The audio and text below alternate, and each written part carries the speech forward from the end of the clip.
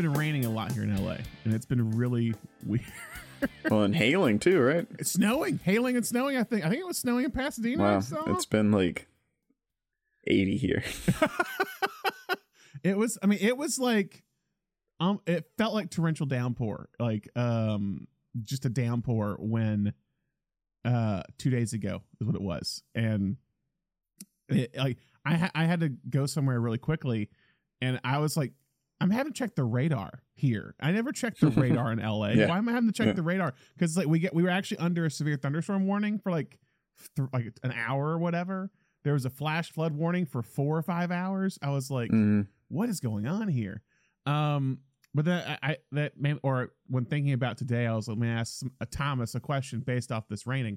Would you prefer, when watching movies, do you prefer rainy day movies or when you're sick movies? Does that make sense? Yeah, that makes sense. I think rainy day movies. Okay. Because you're not like physically ill in some way. Yes. Yeah, exactly. Okay. When I'm, especially if I'm feeling bad, I want to kind of distract myself. Like when I had COVID last year, I like caught up on like Barry and also like did Legos at the same time. You know, it was like, but like a rainy day when you're just like, I'm going to sit down and like cruise through these couple of like Criterion movies I've been putting off. Like that's a solid day. I like that. I'm going to watch these Jacques Demy movies, these Umbrellas of Cherbourg while it's raining. Yeah. Well, so yes, when I was sick with COVID, I just like, what's mediocre movies I can watch and not think about. So there's a lot of that. There's a lot of that. I think rainy day movies are like, let me watch these good movies that I've been putting off. And sick days are like, I just want something like to not think about and just shut my mind off. So you have like the comfort movies that are like whatever, or you have where I was watching Night Game with Roy Scheider where he's like chasing a serial killer. I was like, screw it, we'll watch this. Yeah, what I always think about is when I had pneumonia one time and like walking pneumonia, but I was like body aches, like could not move, and my sister was like, oh well, you can't like move or anything, so I'm gonna pick the movie. And that was the first time I had ever seen Breakfast at Tiffany's, and I like hated it. Did you really? Because I was miserable, and she was like, I'm gonna pick this movie, and I was like, I don't want to watch this right now. I was also like 12. I'm like, there's a chick flick. But do you still hate Breakfast at Tiffany's? No, that was one I had to revisit later, and you know. I mean, Mickey, I'd like to be like 11-year-old me with pneumonia was like, this is a really problematic performance. What is Mickey Rooney doing here? Oh man. I get that. I love that you're like, she's like, I'm picking Breakfast at Tiffany's. You'll have to watch this. I also this when I was sick, when I first like, I can just remember the sick movie I watched was actually Casablanca. Funny enough.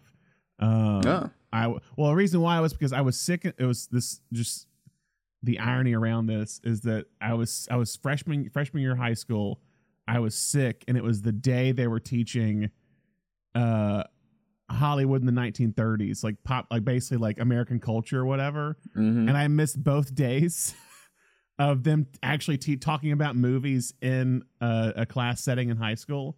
And I researched online, and I asked my mom to go to Blockbuster. I was like, hey, can you get me these like 3 movies or whatever? I think it was Casablanca, Mr. Smith Goes to Washington, and I think Gone with the Wind. So I think in a 2-day period, I watched Casablanca, Mr. Smith Goes to Washington, I rewatched Wizard of Oz, and I watched Gone with the Wind in just this 2 days. And I remember it's a crash course. That's a crash course and golden age of Hollywood kind of cinema. And I remember Casablanca I was so enthralled by because it was the Warner Brothers DVD at that time was like really terrible, like sound quality. So you had to jack it all the way up to like turn the volume all the way up so you can actually hear it. And I had like a humidifier going and I still couldn't hear it. So I had to put subtitles on. So I'm like basically sick and reading the subtitles of Casablanca. And still I'm just like, this movie's amazing. And I guess I became a pretentious 15-year-old at that point in time. I don't know. I always remember when I was in like early high school getting really into old films. My mom was at Dollar Tree and they had a DVD of The Man Who Knew Too Much. The Jimmy Stewart one? The original Peter Lorre one, yeah. And she was like, "Oh, Hitchcock, I'll get this for Thomas." And that was the first time I became aware of, like, you know, I just thought like, oh, like you're gonna make a DVD out of this and sell it in a commercial setting, like it's gonna be the best quality. Yeah. God. You could not understand a word. That, like, I started it and I just had to turn it off. It was so bad. Yeah, there was that Hitchcock collection that you could buy for like $5 in a bin, and it was like every single British movie he made or whatever. Mm-hmm. And they came in like the cases they came in were like basically just like the like CD slips is what it was. Mm-hmm. Like it was just like a stack of them, and they were terrible. But you got all these Hitchcock British films that you couldn't find anywhere else, and you got them for $5 was the thing. But yeah, I think that's enough banter, Thomas. We tried something new this time. So I'm Brandon Sparks. I'm Thomas Horton, and this is Cinenation Podcast. We'll keep trying to banter, whatever. We'll see if you like it. But yeah, we're here for a new month. We're talking about movies on movies. But last month, Thomas, we talked about rom-coms, and the votes are in. I've seen what some of the most watched rom-coms are from our listeners. And the answers might surprise you. My takeaway from seeing the numbers last night was we got to pump up those Set It Up numbers, guys. I thought the same thing. We need more people out there watching Set It Up. Come on. That's why I put it on there. I was like, let me see how people actually seen this, and it was the lowest one. I was like, guys, you're sitting on a rom-com classic here that you guys aren't watching. It's on Netflix. Go see it. Yeah. Which one did you think was the top one? There were there were 4 movies that were at the top. Some were kind of tied. But there was all of them. I feel like I noticed the ones that performed poorly. All of them I feel like performed fairly well. Runaway Bride was kind of surprisingly low. I had Runaway Bride on there. Did I have Runaway Bride? I thought you had Runaway Bride. It was like one of the last ones, right?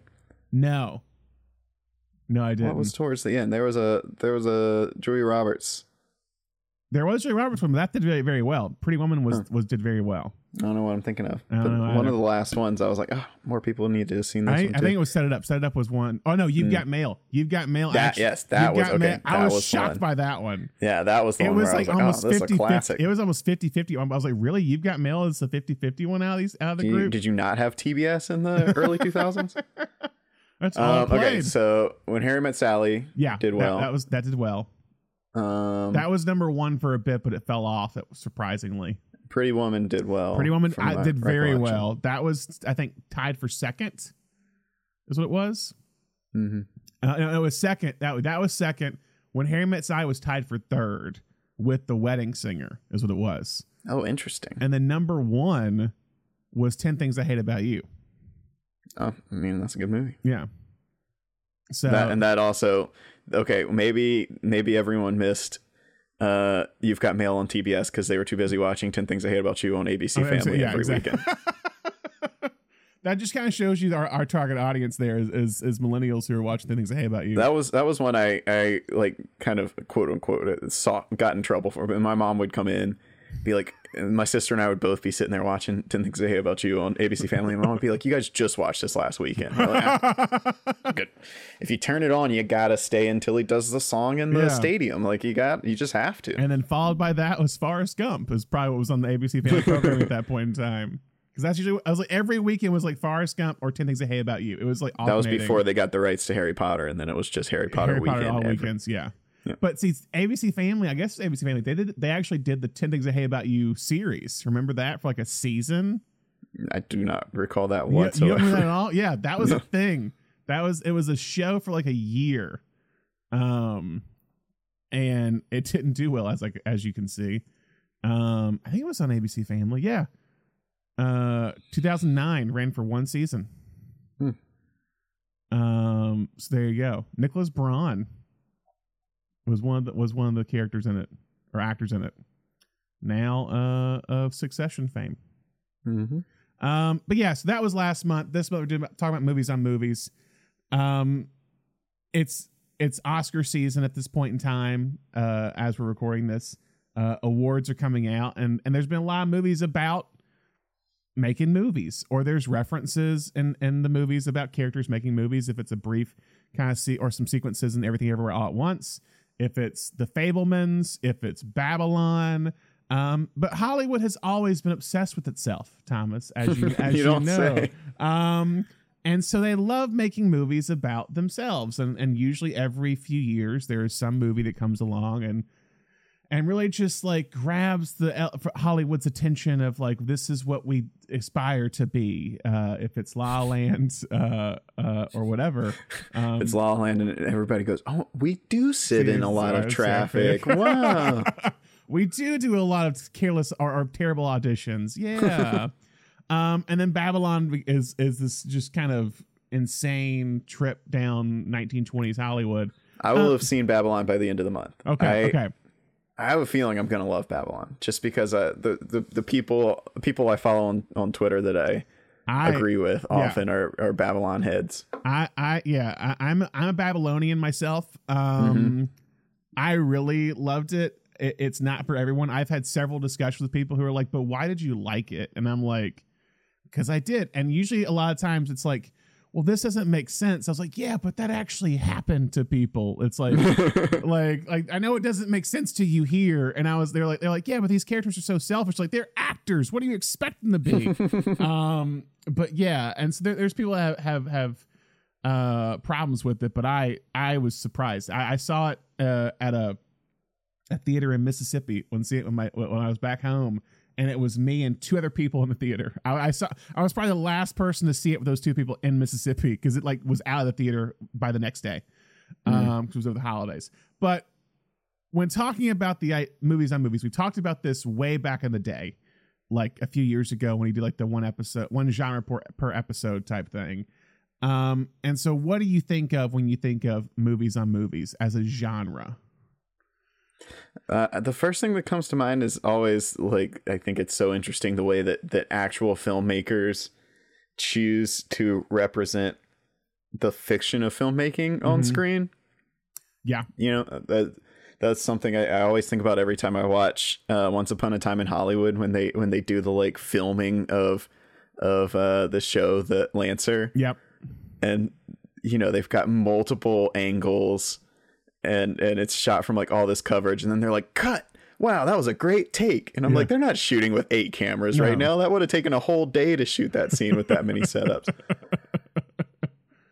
But you know, that's I think that kind of is a piece of what I think of, which is this it's like movies on movies are about creating kind of the legend of Hollywood. There's in jokes to the people who understand how the industry works and have experienced it, but there's also a lot of kind of myth making and romanticizing, even in the ones that kind of try to be like, this is how it really is. There's still this kind of romanticizing of it that so it's all kind of, it feels like it's all about striking that balance between being like, this is what it's actually like, and also keeping that kind of facade of Hollywood going. Yeah, they try to have this allure to it. There's a lot because if you completely burst the bubble, nobody's going to come see your movie that you just made. Yeah, you're trying to have it be glamorous in some way.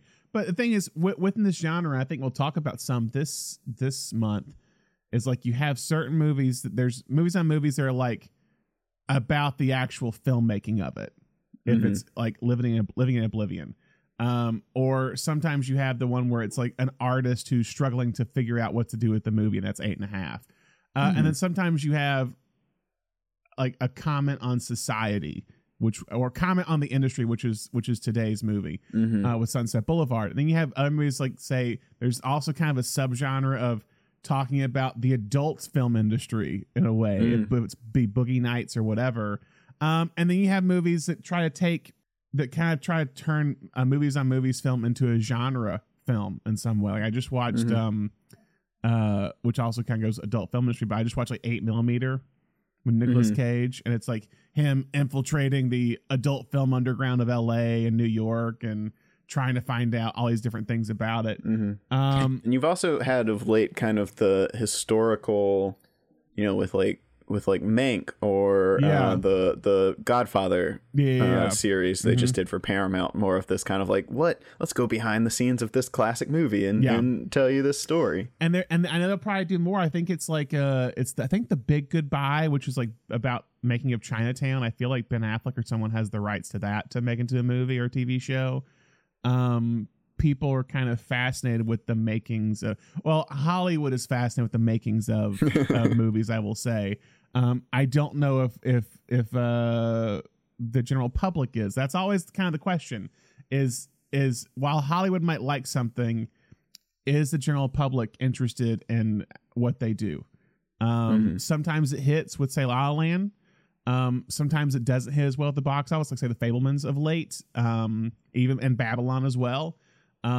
Where some things interest people and some things don't. I do think with, say, Babylon, it's a movie that doesn't really I won't say it glamorizes Hollywood. If you think it does, I think you're kind of missing the point of the film.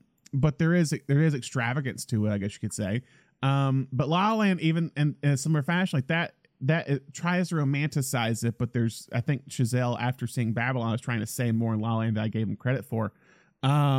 But yeah, and there's kind of these running things that will happen. So like you have these characters who it could be the rising star, like the aspiring actress, like in La La Land, or if it's even A Star Is Born, the early versions of Star Is Born, with Judy Garland, where it's a young person who's coming in, or if it's the artist, where like the kind of idea with those is that you have the rising star, and when there's a rising star, there has to be a falling star. Like Hollywood can't have two big people at the same time.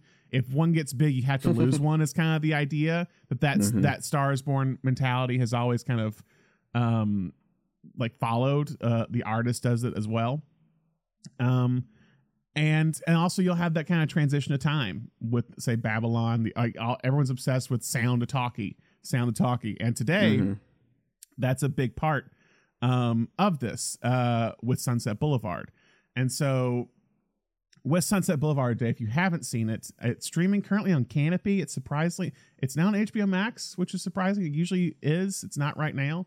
You're saying something got deleted from HBO Max's servers? I know. I didn't. What a surprise! What a surprise. It's so weird. The licensing deals. Somebody went to type in some programmer went to type in Sesame Street and delete all of it, and they accidentally typed in Sunset Boulevard and hit delete. Yeah. Yeah. But it's now on HBO Max right now. It'll probably come back at some point. The streaming services with their licensing deals. I'm like, but it's a Paramount movie, but like I feel like with Turner, you kind of have rights to it. I don't know. But it's not streaming on Paramount, but it's on Canopy, which you can stream for free if you have access to library of some kind. But Sunset Boulevard, it's about this struggling writer in Hollywood who has several years of failing at writing kind of small B movies or whatever.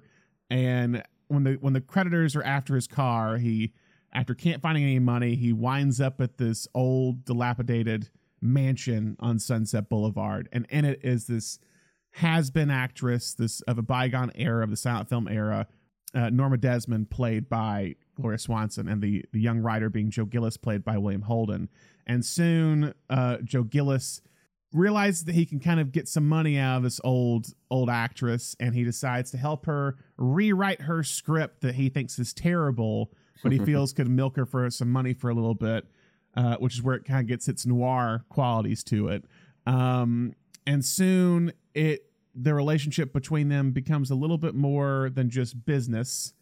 And in the middle of this, he is kind of deals with two other kind of interesting characters, with Betty Schaefer, who is this young aspiring actress who still romanticizes Hollywood and thinks it could be a great place to be. And then you have Eric von Stroheim, who plays Max, Norma's butler, who has gone through some things in the industry as well. So you're seeing all these different facets of the Hollywood industry with these kind of four characters. It was directed by Billy Wilder. It was written by Billy Wilder, Charles Brackett, and D.M. Marshman Jr. You'll find out more about him today, because it's not a name that many people know. It was also produced by Charles Brackett.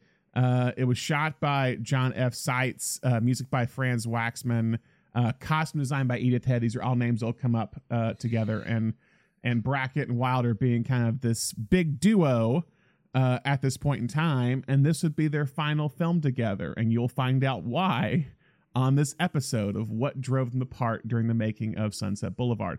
So Thomas, what's kind of your history with Sunset Boulevard? What are your initial thoughts when coming into this episode? You know, it's funny you should ask that, because I've never seen it before. We were just talking about classic films and being sick. We watched the first half of this in the community college film class I took when I was in high school. And the way that class would work, I think it was like a 90-minute class, or maybe it was 2-hour class, but we would come in and talk about the movie we'd watched the week before, and then we'd start a new one. So we were never able to finish. We were always watching them in two parts. And I was out sick the second day. I went for years and had never seen the end of Sunset Boulevard. But I also was it wasn't something I was actively seeking out, because you kind of know the end already. I was about to say, it kind of tells yourself in the beginning. Yeah. And I think I mentioned last month or maybe the month before, I used to watch all those AFI specials, and they'd be the greatest quotes of all time. And so I'd seen the end, the big in set piece, because that's one of the most famous quotes. So it was 2009. It wasn't like I could just run to Blockbuster and necessarily grab Sunset Boulevard. They weren't really. It was a little more difficult. My local Blockbuster wasn't really concerned with stocking the classics. But I got there eventually. I don't exactly remember when I was finally I'm going to sit down and watch Sunset Boulevard in the full, but it was probably sometime in college. Obviously great. Big Billy Wilder fan. We've talked about it multiple times. On the show. This is our third Billy Wilder movie, The Apartment.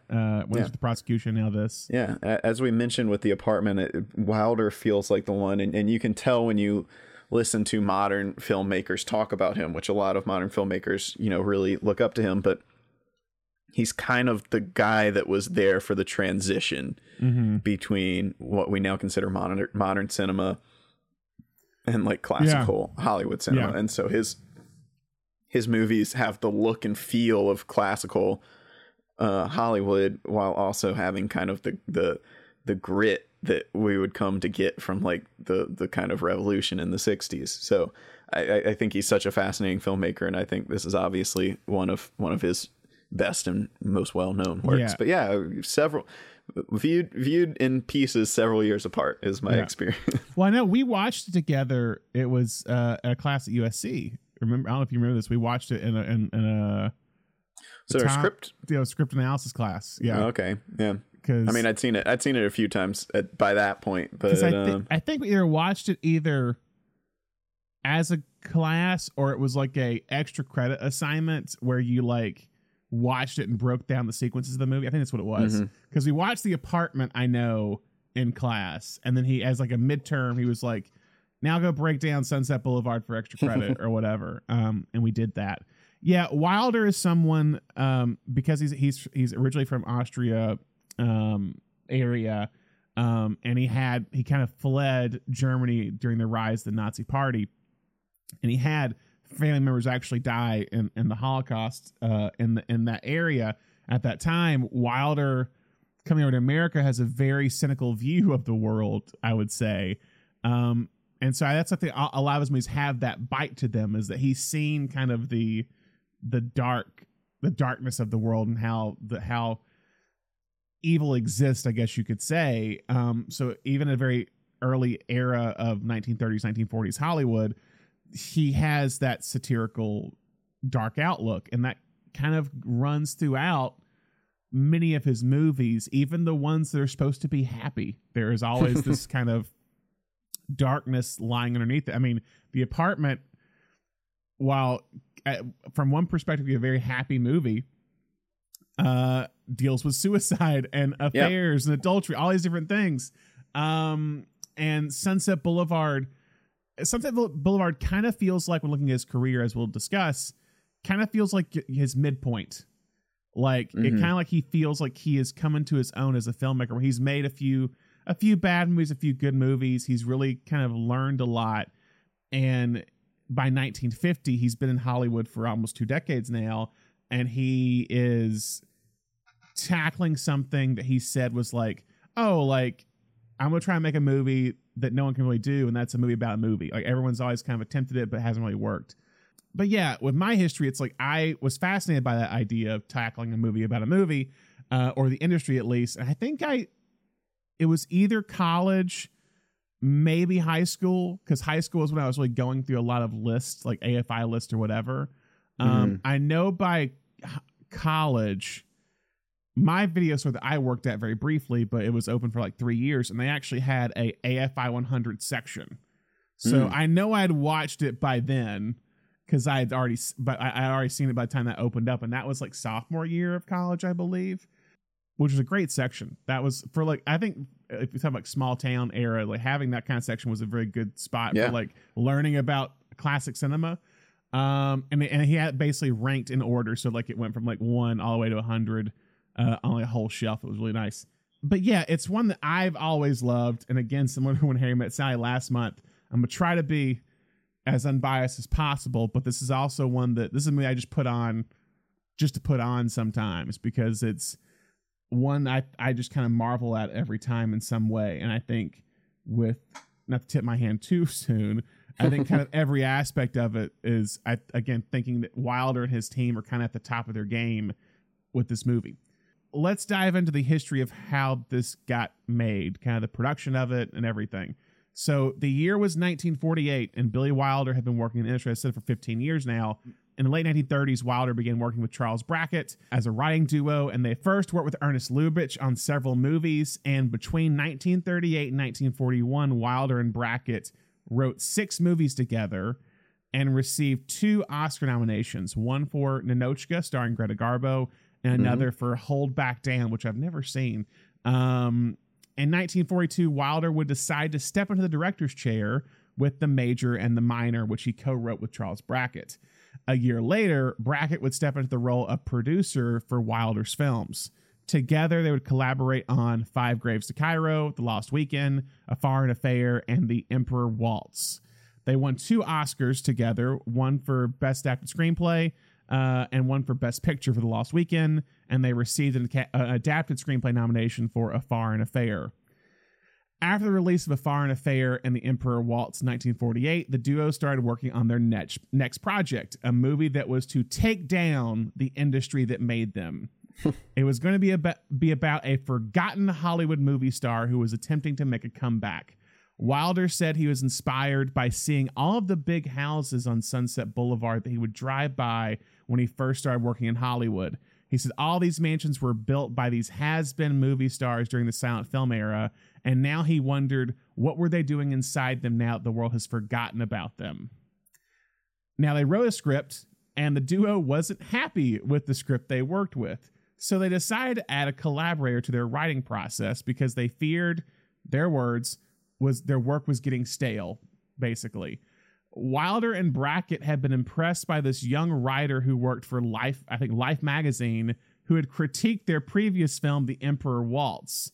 He basically said it was a terrible movie, and they agreed because they hated it because the film star, Bing Crosby, would ad-lib, and you don't ad-lib in a Billy Wilder, Charles Brackett script.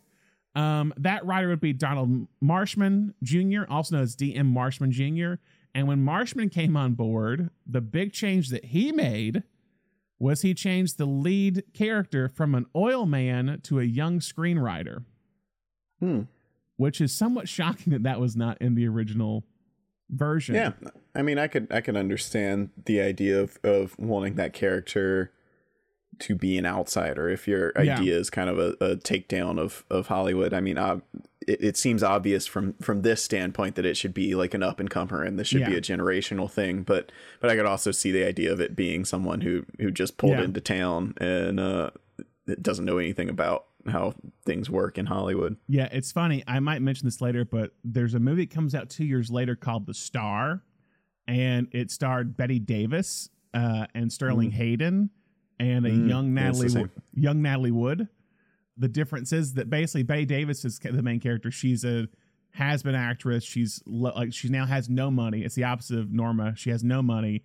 and she doesn't have custody of her daughter, who's played on Natalie Wood. She's being taken care of by like her ex-husband basically. And Bette Davis is trying to decide, does she choose the life of trying to continue to be a star even though Hollywood's turned her back on her? Or does she try to raise a family and marry Sterling Hayden, who was also an actor who failed at it and is now working in a shipyard and owns a shipyard basically. So it's similar, like it feels like The Star is like a reaction, a more kind of positive reaction to Sunset Boulevard, because there's a lot of similar ideas in it. My favorite part in that movie is when Bette Davis goes, "No, please, I'm a star." Yeah, she says I'm that a star. Sterling Hayden. I mean, she doesn't do it that way. There's a scene in that movie where she's actually she's like, I'm gonna stop acting, and she starts working in like a department store, and someone recognizes her. Oh no, that can't be her. She's too ugly. And Bette Davis just like goes off. It's a great scene. It's a really great scene.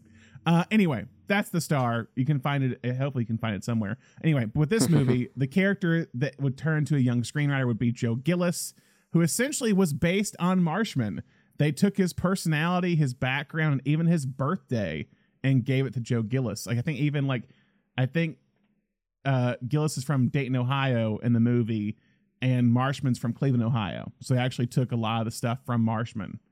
However, as the trio continued writing the script, they began to worry that Paramount Pictures, the studio who was making the movie, and the Hays Code, the censorship board that looked at every movie being made in Hollywood, might shut them down.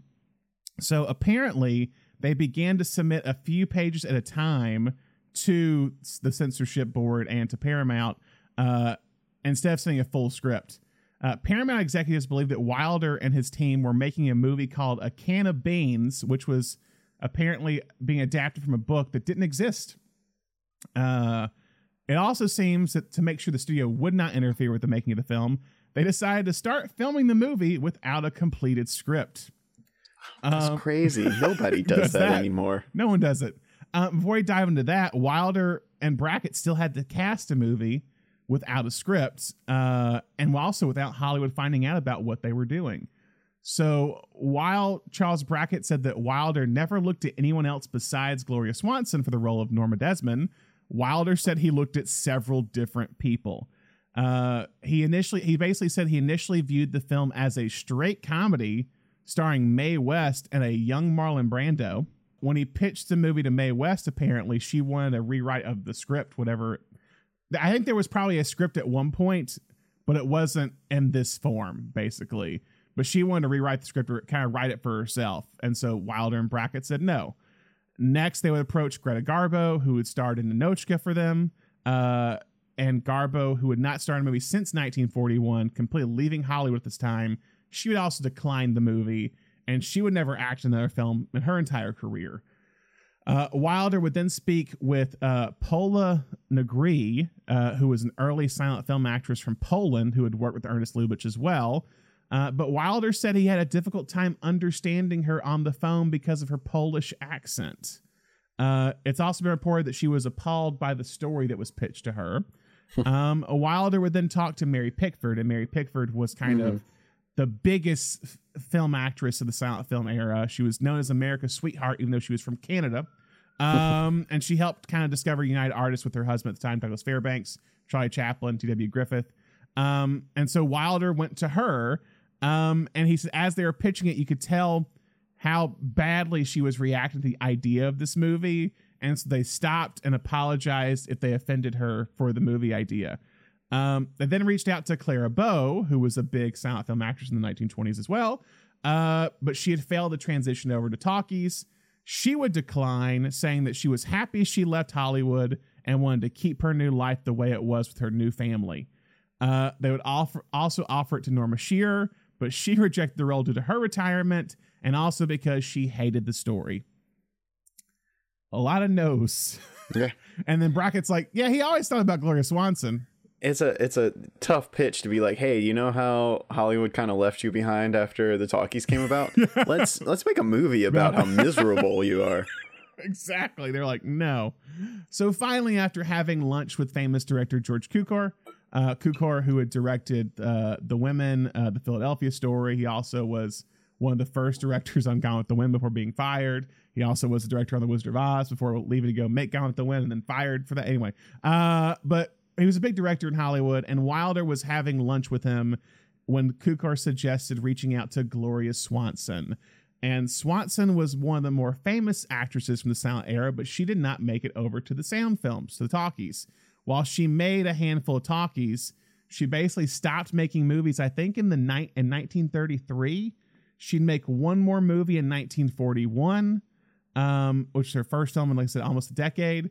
But she would then move to New York in the late 30s, where she began working on stage and on the radio, funny enough, even though she couldn't do talkies. And Swanson was really not seeking a return to movies. She was actually quite happy with her career, and she was fine with Hollywood leaving her behind. But this role intrigued her after discussing it with Wilder. When she saw how much they were going to pay her, she said like it was more than she'd ever had made in any of her other TV or TV radio stage performances. However, she initially refused when they asked her to do a screen test for the movie. She said, I made 20 films for Paramount. Why do they want to audition me? Without me, there would be no Paramount. And it would wind up in the script. And she's not wrong. She was actually the studio's top star for 6 straight years during the silent film era. Swanson recalls asking her friend George Cukor if she was being unreasonable for not doing the screen test. He told her, if they ask you to do 10 screen tests, you do 10 screen tests, or I will personally shoot you, is what he said to her. So she soon agreed to the screen test. She did it, and she would be paid $50,000 for her work, which is about $500,000 today. Wilder says she was paid $150,000. I'm not entirely sure. Next, they would begin searching for their Joe Gillis. And as I said, they initially had Brando in mind, but he hadn't transitioned to film yet. They would then offer the role to Montgomery Clift. And Clift would accept the role and agree to do the movie. However, they said he went off to like a ski resort for a few weeks, and later he'd come back and he'd back out of the movie a few weeks before production. Wilder said it was 3 days before productions. Others said it was a few weeks before. But Clift said that he realized that he had done a movie previously called The Heiress with Olivia de Havilland, where he was a younger person with an older woman, and he was like, I've already done it before. I don't want to do it again. But mainly the real story is that he was actually dating a singer, Libby Holman, who was 16 years older than him at the time. And she basically told him, if you do this movie, it will be a parody of our relationship.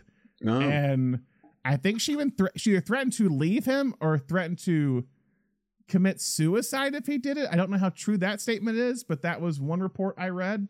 So he backed out. And when he backed out, they flirted with the idea of hiring Fred McMurray, who had worked on Double Indemnity with Wilder before. They also thought about offering it to Gene Kelly. They didn't. Okay. But basically Paramount had forced them to only look at actors that they had under contract. And one of those actors was William Holden. And Holden's breakout role came in 1939 with his performance in a movie called Golden Boy, which Wilder said he liked. But that was a decade ago. And he had yet to have another hit. Holden was already beginning to have alcohol issues at the age of 31. He had gone off to the military and fought in World War II and came back and basically was only not even starring, he was like the second or third lead in very like mediocre movies. And so just kind of a streak of unlucky movies. So when he got the script for Sunset Boulevard, he was very excited. Wilder said that he sent him whatever script they had at 1 p.m. and he was at Wilder's house by 3 p.m. saying he would do the movie. For the last 2 major roles in the movie of Max the Butler and Betty Schaefer, the aspiring writer, Wilder would cast Erich von Stroheim and Nancy Olson. Von Stroheim had previously worked with the duo of Brackett and Wilder on Five Graves to Cairo, but before being an actor, he was also a talented director during the silent film era. For the silent film fans out there, you'll kind of know him about infamous making of his masterpiece Greed, the silent psychological drama that was made in 1924. And von Stroheim's original cut for this movie was 8 hours long. That was before MGM came in and fired him, and they cut it down to only 2.5 hours long. His original film was only seen by apparently 12 people. and has since been classified as a lost film. In 1999, TCM would reconstruct pieces of the film they had found into a 4-hour version, but the fiasco of Greed was basically the beginning of the end for his career as a director. He would only direct a handful of movies afterwards, one of which was called Queen Kelly, that starred Gloria Swanson. And the scene in Sunset Boulevard where Joe and Norma are watching Norma's movie was a scene from Queen Kelly. Oh, nice. Coincidentally enough, Swanson would fire von Stroheim from Queen Kelly because she was also a producer on the movie and she was dissatisfied with his direction of it. Needless to say, von Stroheim was the perfect choice to play Max the Butler. But the newcomer to the cast was Nancy Olson. Olson, originally from Milwaukee, Wisconsin. She had moved to LA after a few successful years in her local theater community while she was in college, and she would move to LA and attend UCLA. And according to her interview with The Hollywood Reporter in 2020, Olson said that one night during a school production, a talent scout from Paramount approached her about doing a screen test for the studio. She was about 20 years old, I believe, at the time. Her screen test would be with George Reeves, who would later be famous for playing Superman in the TV show in the 1950s. Yeah. They basically assigned her immediately to a 7-year contract that would allow her to act in Paramount movies while also attending college part-time. Soon, she would star opposite Randolph Scott in the Western Canadian Pacific. And while Scott was a great Western star, I think it's safe to say, if you know what his age was this time, he was a little too old to be the love interest of Nancy Olson. She was 30 years younger than him, I believe. When starting at Paramount, Olson would be eyed for a big role in a studio project from a prestigious director, and that was Samson Delilah from Cecil B. DeMille, which is the movie that DeMille is filming in Sunset Boulevard. Mm-hmm. He would later cast Hedy Lamarr instead of Olson because Olson said she felt like she wasn't suited for the role of Delilah. She said she was always seen as the wholesome all-American girl, and even her nickname in growing up was Wholesome Olson. But probably not who you want for your Delilah character. Yeah. But during this time, there was another director eyeing her for a role, and that was Billy Wilder. Olson said that as a young woman on the lot, countless men would make passes at her. However, the one man who showed an interest in her that wasn't romantic was Wilder. She says that he would see her around the studio commissary and would ask her questions about her life and everything she was doing. And Olson later realized that he was essentially auditioning her for the role of Betty Schaefer. She told The Hollywood Reporter that he was writing about a young woman who was an aspiring writer, and therefore the actress playing the part could not just be a little starlet on the lot. You had to somewhere believe that writing was of interest to her.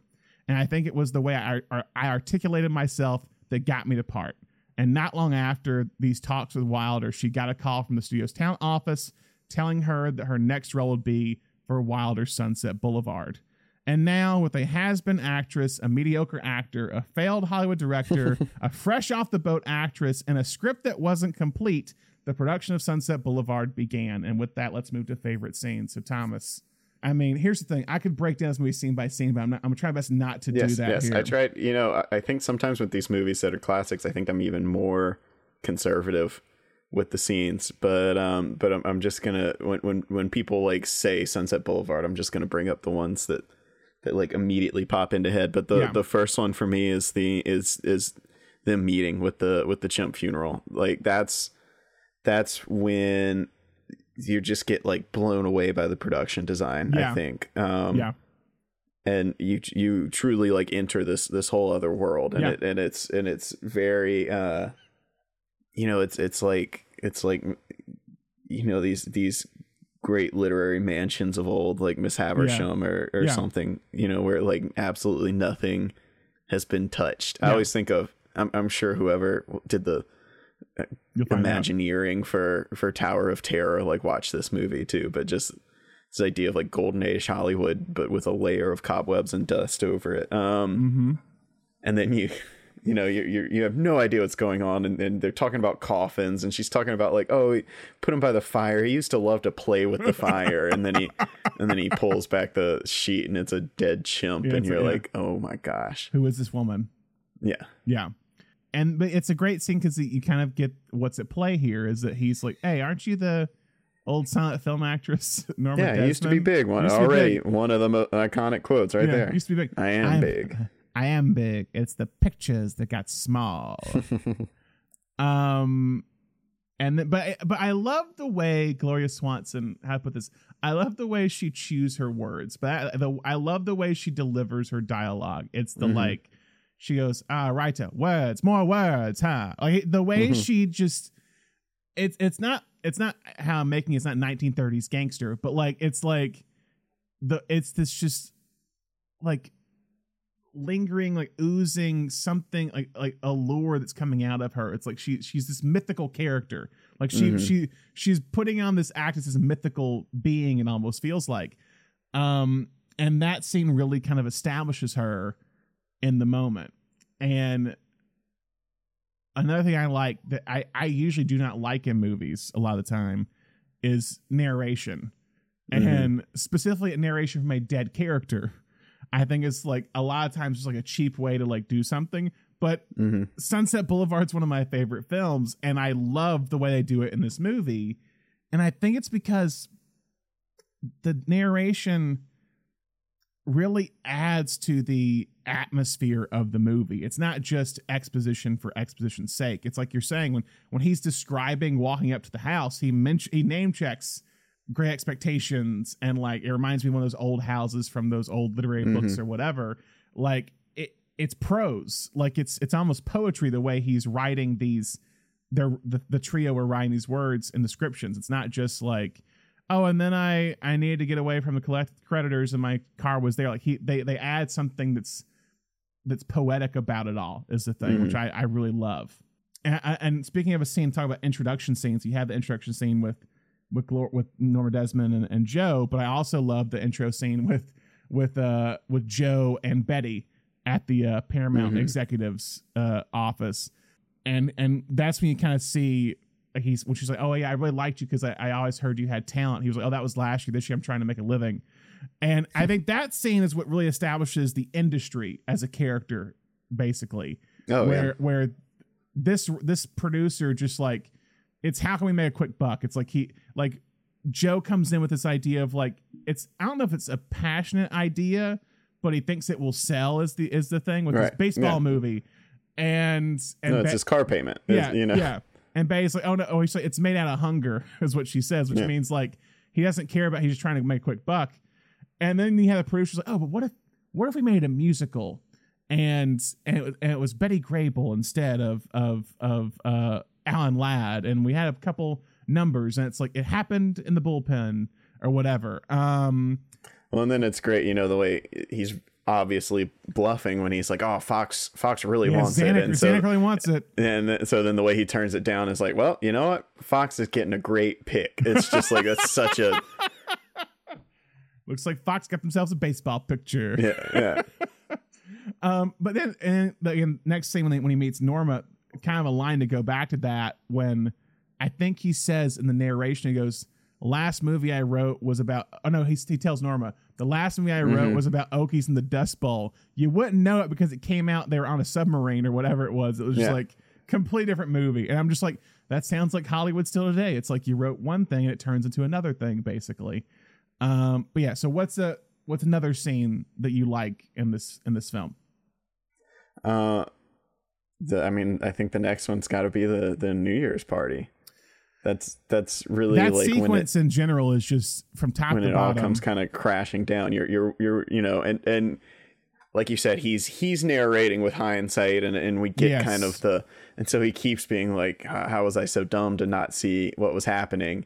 But it's all leading up, and you understand kind of how sad and lonely she is, but it's not until she's been talking about, oh, we've got to get you dressed up for this party, and he's just expecting this like big lavish, shindig with all her friends coming out, all the waxworks. Yeah, and then it's like, no, she has no one except for you, and while you thought you were here milking her for money, you were letting her fall in love with you, and now you're screwed. He's like, son of a. Yeah, and it's just that great reveal, and you're like, it's like, of course you should have seen this. Like she's been dressing you, she's been doing all these things to get you ready for this. Like she's fallen for you in some way. You're this young man in her in her web, basically. Like the way at this point is that she kind of turns into this like spider is how I would describe Norma at some point. It's like, and it's the scene afterwards when he comes back and he kind of essentially accepts what's happening. He accepts being with her, and the way she like embraces him is like she literally puts her claws into him, essentially. The way her fingers are like talons or something. But before that, again, I love it where it's like every time this is happening, right before he's brought back in by Norma, is that he has a scene with Betty in some way where he sees the romanticized version of Hollywood of like this young girl really wants to make good stories or whatever. Like, and she brings this youthfulness out of this jaded screenwriter. It's like the scene when they're in the bathroom at the New Year's Eve party where like they're flirting really hard, which is like somewhat surprising because you've just been saying like, oh yeah, she's engaged to be married to one of his best friends or whatever. And the way they're like almost flirting to kiss one another and like talking in their voices or whatever, it's they get intimate very quickly is the thing. And it doesn't I don't know if it doesn't really feel odd. It feels just like they almost have instant chemistry is the thing in my viewpoint. It's almost, it's presented to us almost as this like immediate. I do like the way they kind of depict the friend. He's an AD, so like he's not as intellectual as, you know. It's kind of this thing like they're just immediately matching wits, and it's like well, they're both writers, so they're like on each other's level intellectually. He's just an AD. All he worries about is extras. He just keeps talking about extras. Yeah, that's all he cares about. And like everyone at the party is probably just like their dresser, like it's like all low end studio people basically. But because he's the AD, he's like he's the ringleader of the group basically with it. But yeah, I love kind of what they do with that character or in that kind of scene. The way it, especially, you know, the stuff at the mansion, you mentioned Great Expectations, but like the way it all kind of plays out like a gothic horror, like you're saying, with like the claws and everything. I think the you know, this one is so remembered for kind of the opening with the twist or opening with the murder or whatever. But I think the great kind of twist reveal of this movie is finding out about Max. Yeah. Which, you know, you called her like a spider, and that's this whole time he's been playing with this like I can get out of this when I need to. I'm gonna play this until it's not useful for me anymore, and then I'm gonna get out of it. And then you find out that Max has been trapped there his entire life and like brainwashed into this position of servitude. Like they are divorced, and this man is still like I'm gonna be here. I'm gonna protect her no matter what. Yeah. And that's the fascinating part, is that with the character of Max, with the character of Betty, it's the two sides of the coin. It's the like, who is Joe going to be? Is he going to be Max? Is he going to be Betty? Is he going to be the writer in Hollywood who's passionate about his work? Or is he going to be basically obsessed with pleasing this woman to a point where it drains everything out of you and that becomes your life mission? Like, and Joe and Max, like, they have a very unique relationship because I feel like they get along with one another, but I think Max gets along with him because he knows he pleases Norma and he doesn't want to upset Norma.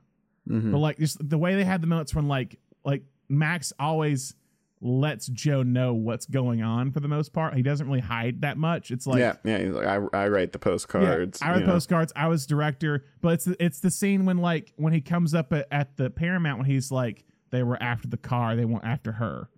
Like that's what all the phone calls were about. And he tells Joe immediately, and it's like, we can't tell her. Or it's like when Joe when the creditors show up at the house and Max is like, yeah, I told them you weren't here, but they found the car. And it's like there's not much I can do about it. But yeah, it's like they have this unique relationship, and again, it's like, is the flip of the coin what's Joe gonna be? And then Joe by the end essentially chooses to be neither of them. is that the industry, he's basically seen what it can do with Norma. He's seen what it can do to people, and it's just going to be this dark hole he goes down. And he decides to try to break Betty's heart in order for her to forget about him and not ever question what happened here again. And yeah, that back part basically is just, I think, masterful. Every kind of step of the way they're saying everything. And again, you know the ending of the movie. You know he's going to get shot and wind up in the pool, but you're fascinated by how it all leads to that is the thing. And Wilder, Brackett, and Marshman and actors and everything really build towards that moment. And Swanson, to her credit, gives this really complex performance. Oh yeah. I mean, people say this is probably one of the best, I think it's one of the best performances of the 50s at least, but some will argue it's one of the best female performances of Hollywood history, because she has these moments of charm. Like, I love their kind of the sequence when they're like actually kind of as a couple, basically, when they're like playing around in the mansion. She's like doing her little shows as Charlie Chaplin or whatever. Like, she seems happy and joyous, and then on a dime just turns into this unstable character. And it's not, I don't think it's where it's like it's becoming this crazy woman trope or whatever. I think they build to it very nicely because it feels authentic, because it's basically saying this industry has turned her into this essentially. And we have cast her aside, as they show it when she shows at Paramount, this great sequence of her at Paramount where she gets this beautiful welcoming and then quickly cast aside again. And she spirals into madness. And then you get to the final sequence of her in the mansion walking down the stairs. And it's like, it's a masterful performance from her. You're Norma Desmond. Used to be in silent pictures. Used to be big. I am big. It's the pictures that got small. I knew there was something wrong. They're dead. They're finished. There was a time in this business when they had the eyes of the whole wide world. But that wasn't good enough for them. Oh, no. They had to have the ears of the world, too. So they opened their big mouths, and out came talk. Talk, talk. That's where the popcorn business comes in. You buy yourself a bag and plug up your ears. Look at them in the front offices. The masterminds. They took the idols and smashed them. The Fairbankses, the Gilberts, the Valentinos. And who have we got now? Some nobody. Don't blame me. I'm not an executive, just a writer. You are. Writing words, more words. Well, you've made a rope of words and strangled this business. But there's a microphone right there to catch the last gurgles. And Technicolor to photograph the red swollen tongue. You wake up the monkey. Get out! Max! All right, and that leads us to On-Set Life. So, since Wilder, Brackett, and Marshman only had 61 pages written for the movie, the majority of the film was shot in chronological order. Nancy Olson recalls that the first scene she ever shot was her first scene in the movie. And when talking about the movie, she said it was kind of a joyous set to be on. Even though she didn't have many scenes with Erich von Stroheim, she kept a close eye on him. She said that he was really wonderful, but distant and professional. She said every morning he would say, "Good day, Miss Olson," and she would say, "Call me Nancy," and he goes, "Okay," or basically, "Okay, Miss Olson," or whatever. She also said that he would always be on set watching Billy Wilder direct the movie. He would offer several ideas for the movie. He reported that he offered the idea to show Queen Kelly, which is the movie he made with Gloria Swanson, in the screening room scene. I think he did make the suggestion that he was the one that wrote the fan mail to Norma. That was not the original idea behind that. So he added that. The one idea that he did suggest that Wilder turned down was that Erich von Stroheim wanted a scene where he was washing Norma Desmond's underwear, was what it was. He wanted to show how far he had fallen, is what he was saying. And speaking of von Stroheim and Olson, they were the two actors that actually wore their own clothes for the film. Costume designer for the film was legendary Edith Head. If there is a Mount Rushmore for costume designers in film, Head is probably the first one to go up there. Allegedly, she was the most interviewed costume designer ever, being used on multiple publicity tours for films that she worked on. After talking with Wilder, they both agreed that Olsen should just wear her own clothes since she was still so new to the industry and she hadn't been tarnished by the Hollywood style. Head also worked closely with Swanson for Norma Desmond's look because Head knew that Swanson had lived that life of a silent movie star. Swanson believed that Norma would be pretty knowledgeable about the recent trends in fashion, but she would be just a few years off. Edith Head basically said she was wearing, it was 1950s, so she wasn't wearing 1950 fashion, she was wearing 1945 fashion. That's kind of the idea. Mm-hmm. Swanson believed that a character like Norma would want to dress like a much younger woman. So when Wilder initially wanted to age up Swanson to appear much older than William Holden, Swanson said that Norma would try her hardest to look younger and not older. Instead, she suggests they try and make Holden look younger. Wilder agreed, and that was what they would do. And when looking back on the project in terms about the look of it, Edith Head said that it was the most challenging of her career, specifically regarding Norma Desmond's look. When going more in depth in this comment, she said, because Norma Desmond was an actress who had become lost in her own imagination. I tried to make her look like she was always impersonating someone else. While Swanson's daughter would say that Gloria would come home and act like Norma Desmond, essentially never breaking character, Swanson would say later in life that it was also a wonderful set to be on, and that she was so full of love and joy that each day of the set she would sing in her car because she was so happy to go to work. For the film's locations, almost the entire production was filmed at Paramount Studios. Olsen recalls one of the days of filming on the lot. It was her kiss scene with William Holden. William Holden decided to bring his wife along to set that day. And while they shot the kiss scene, Billy Wilder either didn't call cut as a joke or was just simply letting the scene play out. But all of a sudden you heard this female voice in the background yell cut, and it was William Holden's wife, who apparently was not happy with the long kiss they were having.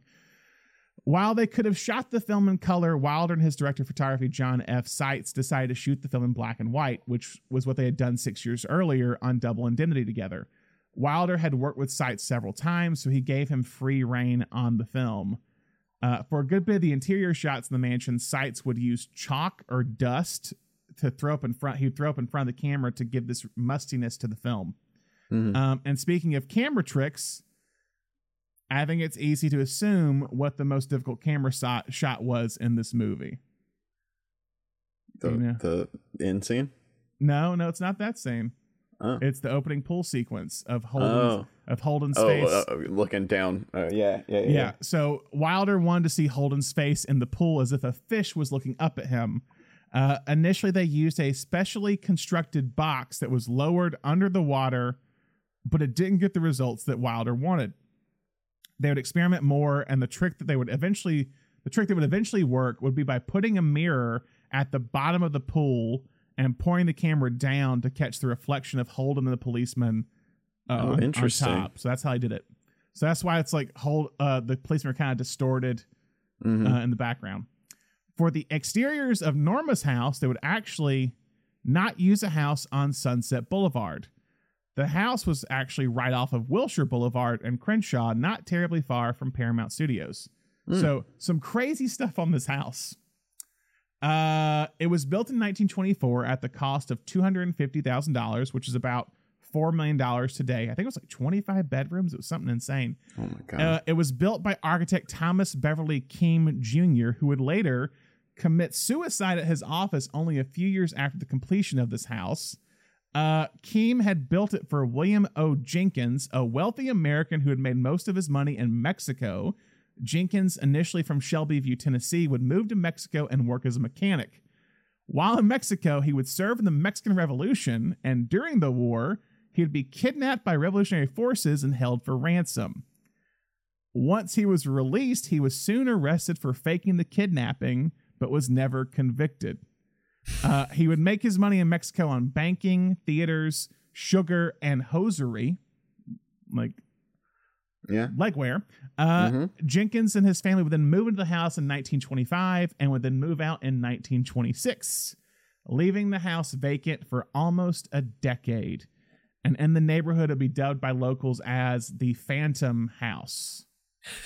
In 1936, the house was bought by J. Paul Getty, who would then lose it in one of his divorces to one of his 5 ex-wives. His ex-wife would live in the house, and she would give permission to Paramount to film there. One report says, as a condition for the film rental, they would have to build her a swimming pool for her front yard or the backyard or whatever it was, which became very important to the movie. 5 years later, another studio would come knocking to shoot at the house, and that would be Warner Brothers for their film Rebel Without a Cause. So the end of Rebel, when Natalie Wood and Dean and Salmonio is what it is. Yeah. They're in like an abandoned pool. It's the pool from Sunset Boulevard. Wow. It's from that house. Okay. But while nearing production on Rebel, Mrs. Getty, was about to sell the property, which was being protested by neighbors of Windsor Square, the neighborhood where the house was at. They feared that it would be torn down and some atrocity would be built there. And guess what? They were right. The house was sold in 1957 and demolished in 1957 for a white marble office building that still stands today.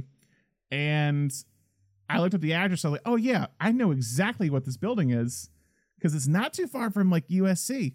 All right, I gotta look it up. Look at Irving Boulevard. It's Irving Boulevard, Sunset, or Irving Boulevard and Wilshire. It's like Irving, Wilshire, Crenshaw. You will know exactly where it's at when it shows up. Because when I saw, I was like, oh yeah, I know exactly where this is. Oh, okay, yeah, right down from like the Wiltern. Yes, and you see the big kind of like office building right off of like. There's an abandoned lot next to it, and then the big office building where Crenshaw meets Wilshire. Crenshaw meets Wilshire. Okay. They go to Street View. Oh yeah. That's where the house was. Okay. Yeah, I know. Yeah, I know that's an ugly building. Yeah. And right around the corner is, because Windsor Square is where the mayor lives in LA. And because I think the mayor will always live in the Getty house is what's supposed to be. And the Getty house is right around the corner.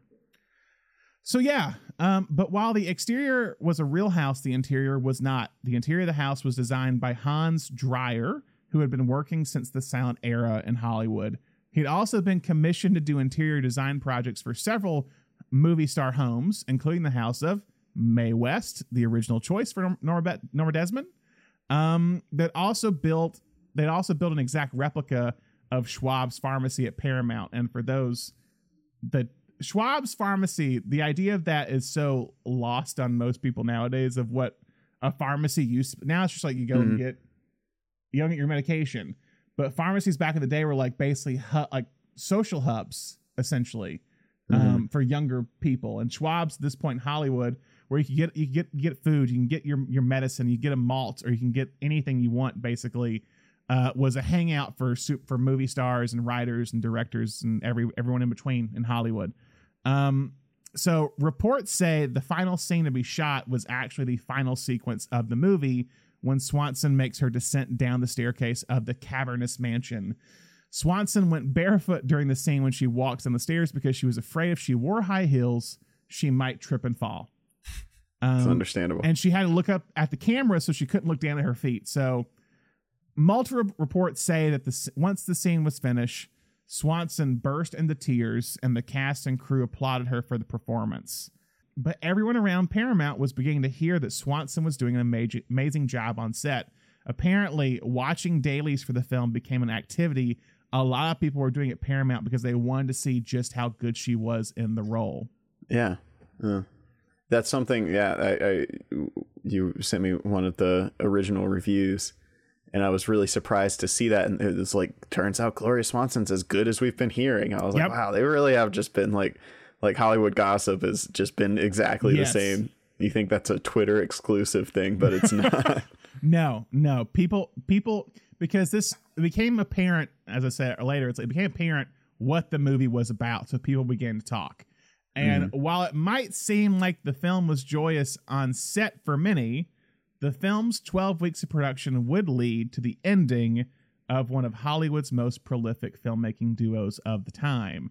And that leads us to Aftermath. So I teased it earlier of why Wilder and Brackett break up here. I assume during the editing process, it could have been during shooting, but I think during the editing process at least, director Billy Wilder and longtime writer and producing partner Charles Brackett reportedly almost came to blows over the inclusion of one particular sequence. And it feels so like a minuscule thing to fight over.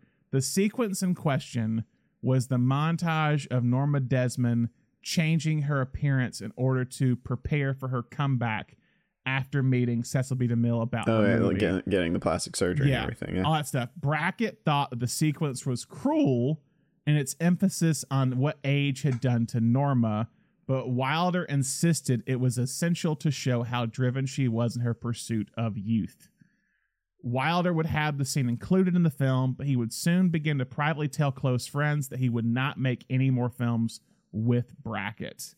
And once the film was released, Wilder would tell Brackett he would end their partnership, which shocked Brackett and he did not expect would be a thing. He didn't see it coming, basically. Wilder would not really speak about it ever again, and Brackett, they basically never speak poorly of one another after this. But that's what they're saying was the reason why they broke up. But as of right now, the movie wasn't finished yet. Once a cut of the movie was finished, they would soon test the movie in late 1949 in Evanston, Illinois. This version of the movie had a very different opening. Before cutting to Holden in the pool, the movie started with Holden's body being inside of a morgue with several other bodies. And soon, all of the bodies would begin to talk to Holden about how they came to be at the morgue. Apparently, the audience began to laugh hysterically, and for the rest of the movie, were confused of whether or not this movie was a drama or a comedy because of that opening scene. They would then take the movie to Poughkeepsie, New York, with the same exact outcome. They would then show it a third time with the morgue scene completely cut out and a shorter poolside opening scene. And it seems like because of all this, they might have shot the pool scene here, like the full-on pool scene here. I'm not entirely sure.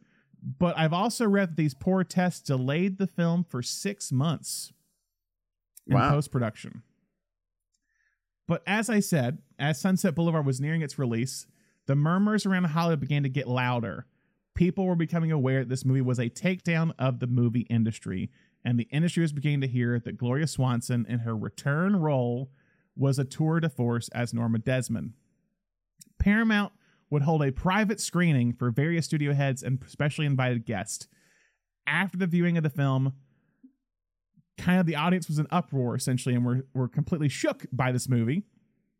Barbara Stanwyck apparently knelt and kissed the hem of Gloria Swanson's skirt. Swanson later said that she was looking for Mary Pickford after the screening, wanting to talk with her, but she was told by someone that she can't show herself, Gloria. She's too overcome. We all are. She's apparently in the bathroom crying about the movie. Swanson would say that basically all these older actors, it weirdly gave them hope because it showed them that even in their old age, they could possibly have a role like Gloria Swanson did in this movie. And that they weren't let out the pasture. They still had something left, essentially. Yeah, because I feel like at that time, you had the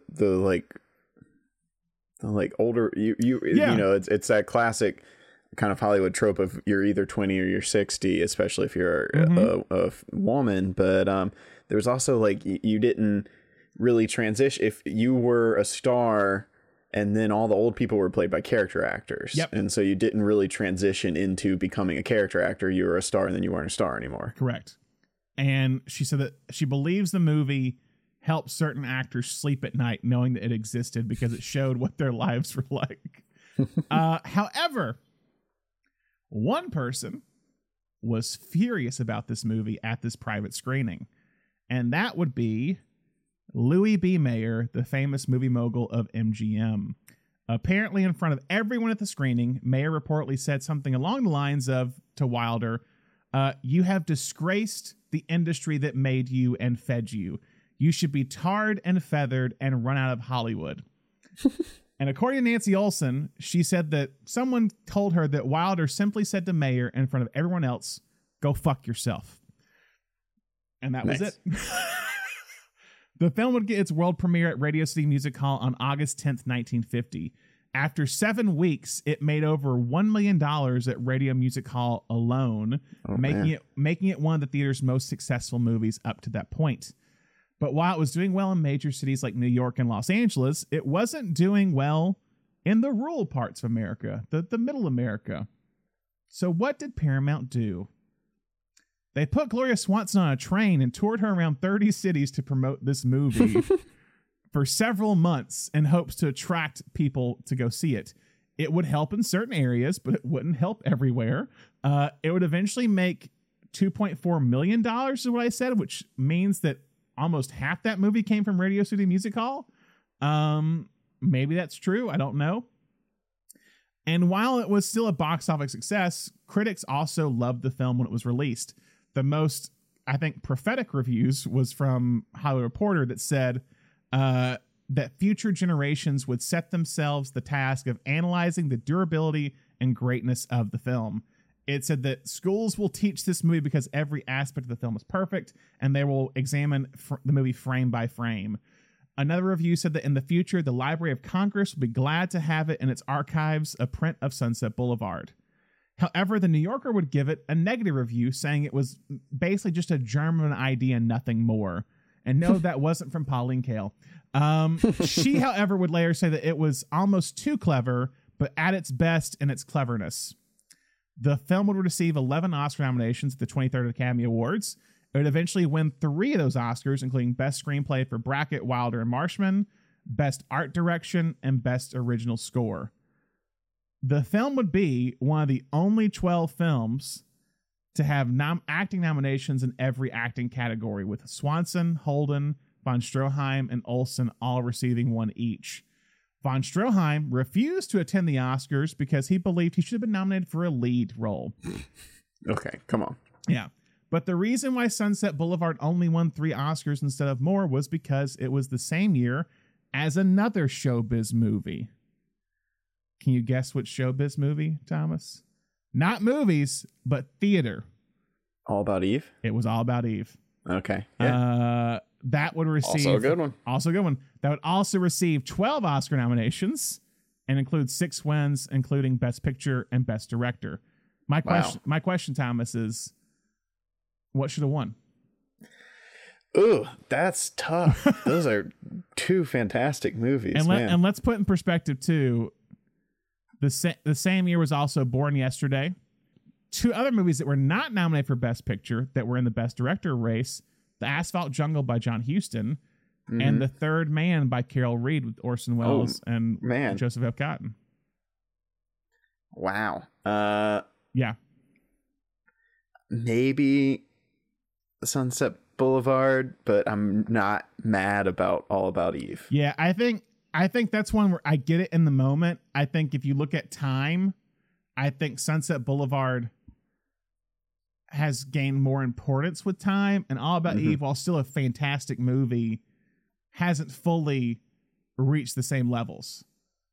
But 2 like powerhouse performances from Bette Davis and Gloria Swanson in both these movies. And as I said, the film's legacy has continued to grow. In 2020, the film celebrated its 70th anniversary, and Nancy Olsen, who is now retired from acting at the age of 94, is the film's sole surviving cast member. She said that before Sunset Boulevard even was released, she realized that Hollywood was not for her. In her interview with Hollywood Reporter in 2020, she said that there's a distortion that isn't real in Hollywood.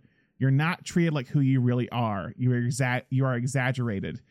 She said that she told Paramount that she wanted to be taken off their talent list before this movie was even released. But after they released the Sunset Boulevard, she said the pressure for her to return was unbelievable.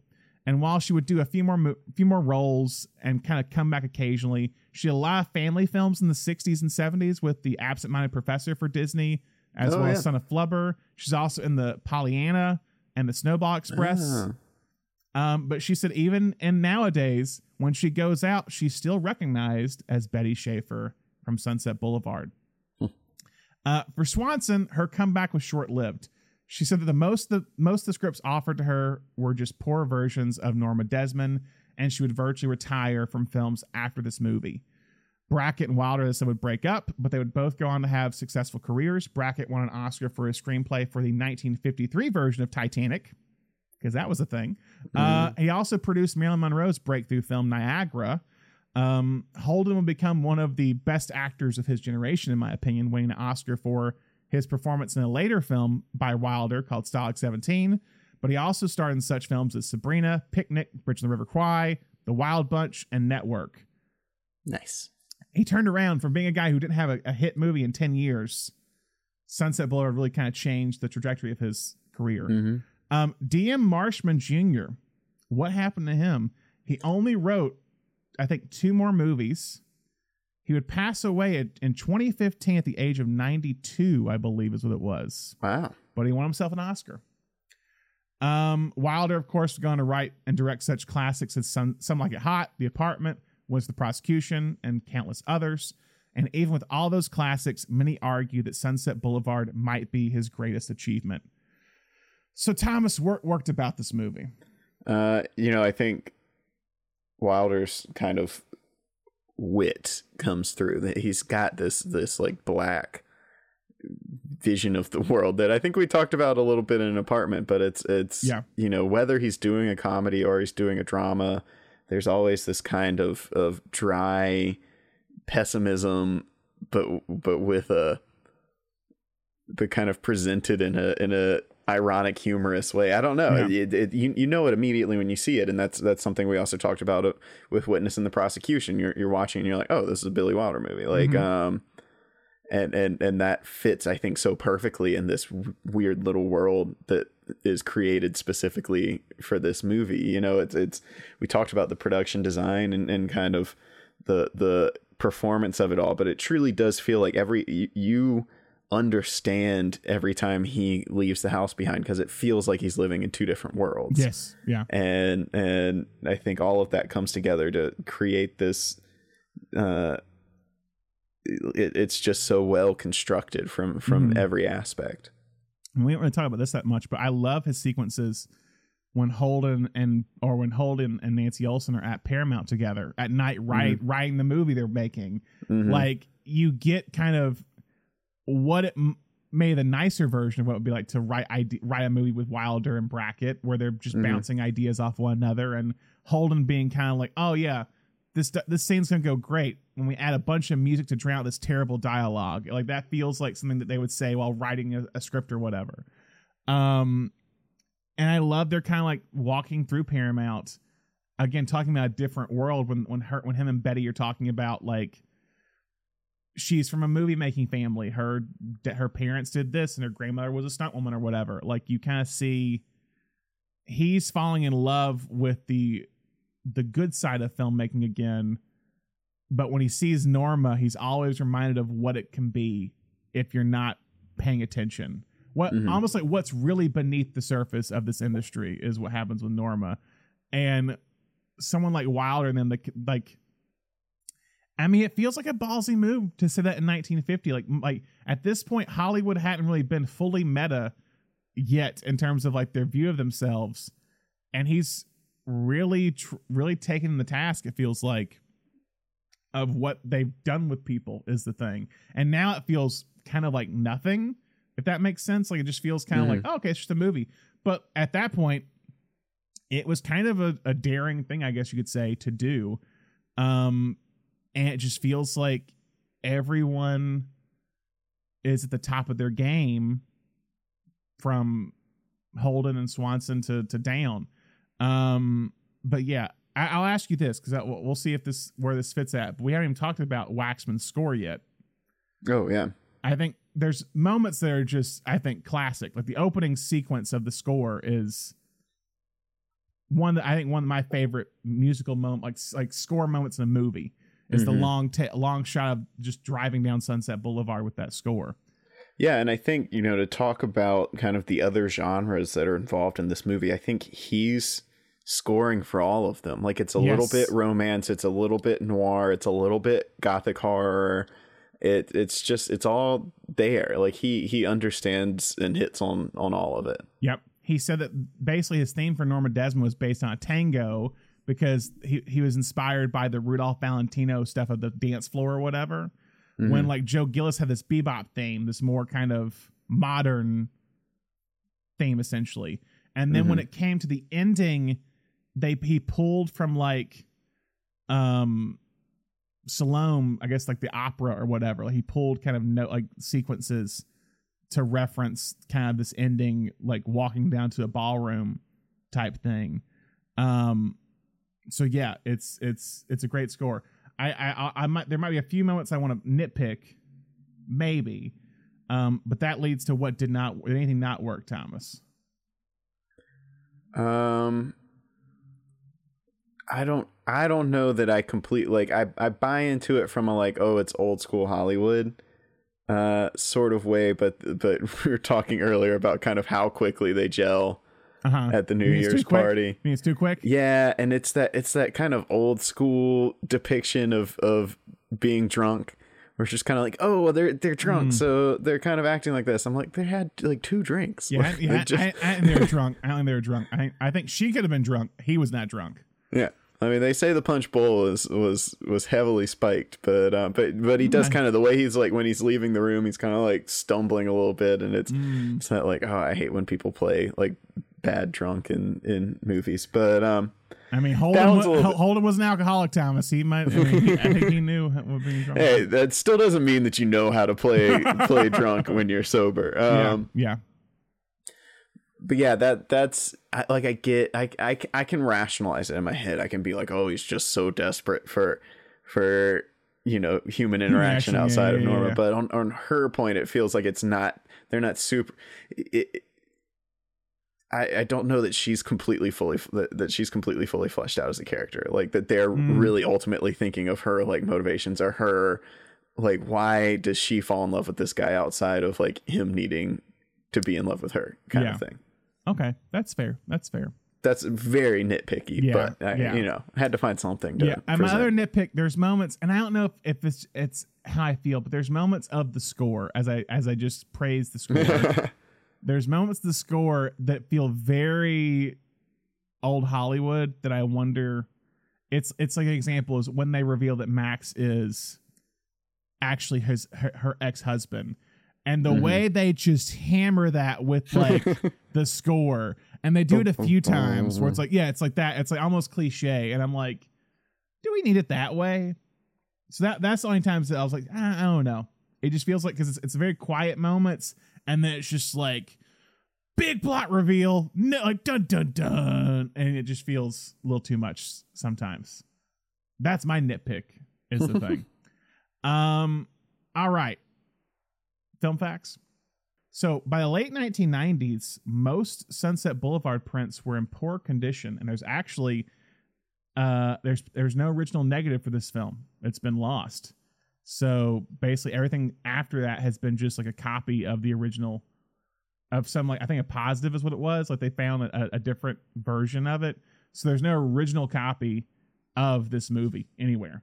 Similar thing as Citizen Kane. Citizen Kane, there's no original copy of Citizen Kane. It's everything that's available as copies of the original print. We know that there was a musical based on this movie, done by Andrew Lloyd Webber. Initially, Stephen Sondheim tried to do it as well at one point. But Glenn Close would later play Norma Desmond on Broadway. I think in West End as well, I believe. I actually just looked this up today. Was that Patti LuPone originated the role on the West End. That's what it was. You're right. I was like, it's one of the two. But besides a musical, there's also a radio play for Sunset Boulevard on September 17th, 1951, with Swanson and Holden playing their roles in the radio play. Oh, wow. Yeah. And while I said Brackett and Wilder had broken up, they had to briefly reunite a year later in October 1951 to face charges that they had plagiarized Sunset Boulevard. Former Paramount accountant Stephanie Joan Carlson alleged that in 1947 she had submitted to Wilder and Brackett at their request manuscripts of stories, both fictional and based on fact, that she had written about studio life. She claimed that one in particular was called Past Performance and served as the basis for the script, and sued the screenwriters at Paramount for $100,000 in general damages, $250,000 in punitive damages, $700,000 based on box office returns, and an additional $350,000 for good measure, for a total of $1.4 million. Carlson's suit was dismissed after 2.5 years. In 1954, a similar suit was filed by playwright Edra Buckler, who claimed material she had written had been the screenplay source. Her suit was also dismissed the following year. I wonder what if there's truth to any of that stuff with that. I mean, there's probably some truth to it. I wonder if they took anything from it. One thing we haven't mentioned was the appearance of Hedda Hopper in this movie. One of Hollywood's famous gossip columnists plays herself at the end of the movie when she's calling her paper to give them what story about Norma Desmond. Initially, the scene was supposed to be Hedda Hopper and Luella Parsons, who was the other prime Hollywood gossip journalist at the time. But the reason why initially it was supposed to be both of them, Wilder was actually closer friends with Luella Parsons, but he hired Hopper because Hopper actually was an actress before she was a gossip columnist. Also, some believe that Parsons dropped out knowing that Hedda Hopper would upstage her because she had acting background and Parsons did not. The last thing I had, the name of Norma Desmond comes from, one is from Norma Taldridge, I believe, it was an actress that they said inspired Norma Desmond. That was the Norma part. The Desmond came from one of Hollywood's most infamous murders, basically. William Desmond Taylor was this famous producer in the 1920s, and he was mysteriously murdered in his home in the 1920s, and he was good friends with Mabel Normand is what it was. And there's it's still like a cold case, basically.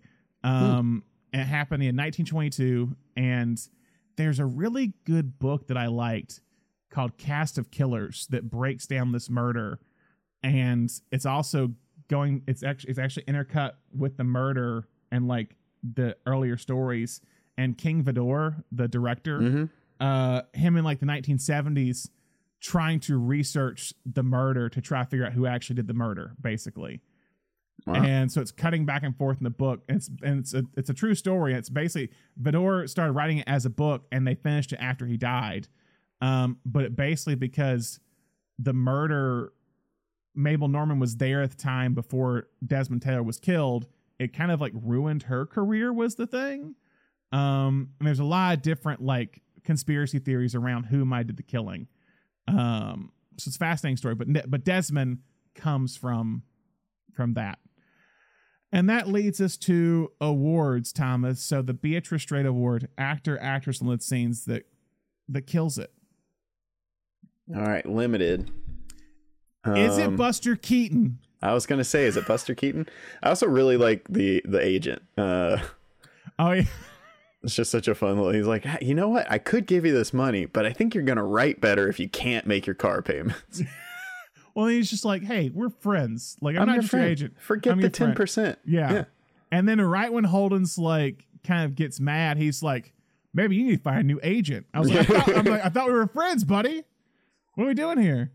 As an actor, he's great. But Buster Keaton, I gotta say this. He gets me to laugh with 2 words. Like, and we haven't talked about that sequence, but I almost want to go Buster Keaton. All right. I think he just like, he's memorable to me. And again, everyone else has a little bit of moments, but he just has passed twice. And like, I still because his facial reactions are just perfect. He's one that I feel like I've referenced this movie recently, even though I don't really like this movie that much, but he's great in The Good Old Summertime. He's one that like didn't super make the transition into talkies, but anytime he was in a talkie, I still really liked him. Yeah, he got screwed. Not really based off talent, but based off like studio involvement was kind of the thing. Is that once he gave away creative control for more money and just became a contract player, it was kind of his downfall. Like when Chaplin kind of stayed away from that, that's why he kind of, I think, continued a little bit more and maybe had a little bit bigger cultural impact for a bit. I think Keaton weirdly is coming around. If that makes sense. 100 years later, I feel like with like the rise of Jackass and them like saying that Keaton was a big influence on them And as I see so many like Twitter videos of people being like, what the fuck is Buster Keaton doing in this scene? And it's like people are shocked at the stuff he put his body He should through. have died. Yeah. Yeah. It's like, oh yeah, this thing, Keaton broke his neck, but didn't realize it for 6 months. Like those, it's like stuff like that, or like the house falling, or like, and they're like, and he didn't do it with any CGI. It was all these different things. But yeah, I think Keaton here really nails his 2 lines. Sometimes there'd be a little bridge game in the house at a 20th of a cent a point. I'd get half of her winnings. Once they ran up to 70 cents, which was about the only cash money I ever got. The others around the table would be actor friends. Dim figures you may still remember from the silent days. I used to think of them as her waxworks. 1 diamond, 1 heart. Spade? Pass. 3 no trump. Pass. Pass. All right, the Annie Potts X Factor Award. Supporting actor, actress as the most memorable. I feel like because you said something about Nancy Olsen, I feel like you're going to go Eric von Stroheim here. Yes. Yeah. I like her, but I think he is definitely the most memorable of the 2. It's such a great character, and I think it's just a great reveal. You know, if you can put yourself in the position of seeing it for the first time, he's so kind of subservient and just loyal, and you're like, oh, okay, yeah, loyal butler, and then he's like, I was a very successful director and her husband, and I gave that all away to serve her. It's just such an insane plot twist. I mean, you gotta think of that scene when he's like, when he basically moves Holden into the house, and he's like, what room is this? He goes, oh, this was the room of the ex-husband or the ex-husbands. And you're like, wow. Max is basically setting William Holden up in his former room. What a cuck. 2 months, yes, 2 months straight of dropping cuck on the podcast. Knowing good well that that Norma is going to basically make a move. He has made me a cuckold. David Lindhagen has cuckolded me. David Lindhagen and Joe Gillis, baby. You must understand, I discovered her when she was 16. I made her a star, and I cannot let her be destroyed. You made her a star? Yes. I directed all her early films. There were 3 young directors who showed promise in those days. T.W. Griffith, Cecil B. DeMille, and Max von Mayerling. And she's turned you into a servant. It was I who asked to come back, humiliating as it may seem. I could have continued my career, only I found everything unendurable after she had left me. You see, I was her first husband. All right, the Gene Hackman MVP Award, the person who carries the movie, director, actor, etc. It's a tough one. Here's the thing. I'm gonna say Gloria Swanson on this. I see where I could say Billy Wilder, but Same. I'm pretty confidently Gloria Swanson on this one. My argument with this is that I think while Wilder is still at the forefront of this movie, I think enough great parts of why the movie's great is split off to other people. Mm-hmm. And I think if you don't have Swanson in this role, it doesn't work. Well, and it's such a bold move for her. Like you were saying, she was completely happy just living her life in New York and working on radio and stage. Yeah, and you didn't do that. Like you had in that point in time, you were on a roster as like, this is the character that you play, and then you like didn't mess with that.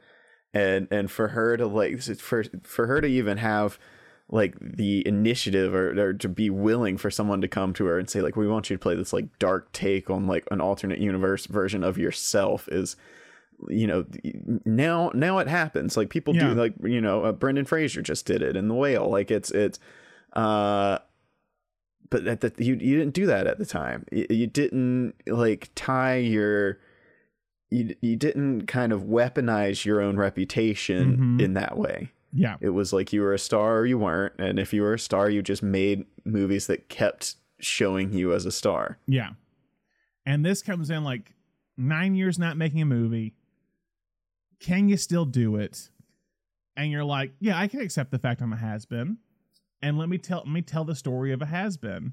And let me show you every wrinkle, every bag under my eye, every like insecurity or whatever. Let me show it all. And at that point, actors and actresses were not really willing to do that in the Hollywood system, because if you played one time playing the old like has-been fuddy-duddy or whatever like character, that you were typecast. Like that's why like someone like Bette Davis was always so fascinating, because she was able to do this wide range of roles that she was okay with being quote unquote ugly or something. And Swanson does that well here. And again, to follow up the aftermath of her career is that basically after this role, they're all like, hey, let's have you keep playing that role. And she retires again. And so even she basically comes in, it's like, I mean, really, it's like coming in out of retirement of say any type player coming in, winning the championship, and then walking off the court and being done again. That's what she kind of does here. So when Wilder, I think, again, with the idea of that Marshman kind of makes the change of Oilman, the screenwriter, and the kind of structure of it all, with Swanson being so making the choice and saying her character wouldn't look older, she'd always try to look younger. I mean, that's the whole dynamic of the movie, basically, is right there. So that's the big key of why we should pick Swanson. So I can't go on with the scene. I'm too happy. Mr. DeMille, do you mind if I say a few words? Thank you. I just want to tell you all how happy I am to be back in the studio, making a picture again. You don't know how much I've missed all of you. And I promise you I'll never desert you again. Because after Salome, we'll make another picture and another picture. You see, this is my life. It always will be. There's nothing else. Just us. And the cameras. And those wonderful people out there in the dark. All right, Mr. DeMille, I'm ready for my close-up. Final questions. If you're casting a modern remake of Sunset Boulevard, which, by the way, Billy Wilder said most of his retirement life was people calling him, asking him to get the rights to remake this movie. And he said, I don't own the rights. But who would you cast in this modern remake of Sunset Boulevard? Okay. Modern day, or it's set in the past. All right. The person who came to mind for me, and it's not a super original idea because she's already kind of done a movie kind of like weaponizing her career arc. But it could be, the movie that she's in could be better, but Renee Zellweger was. Oh, Judy.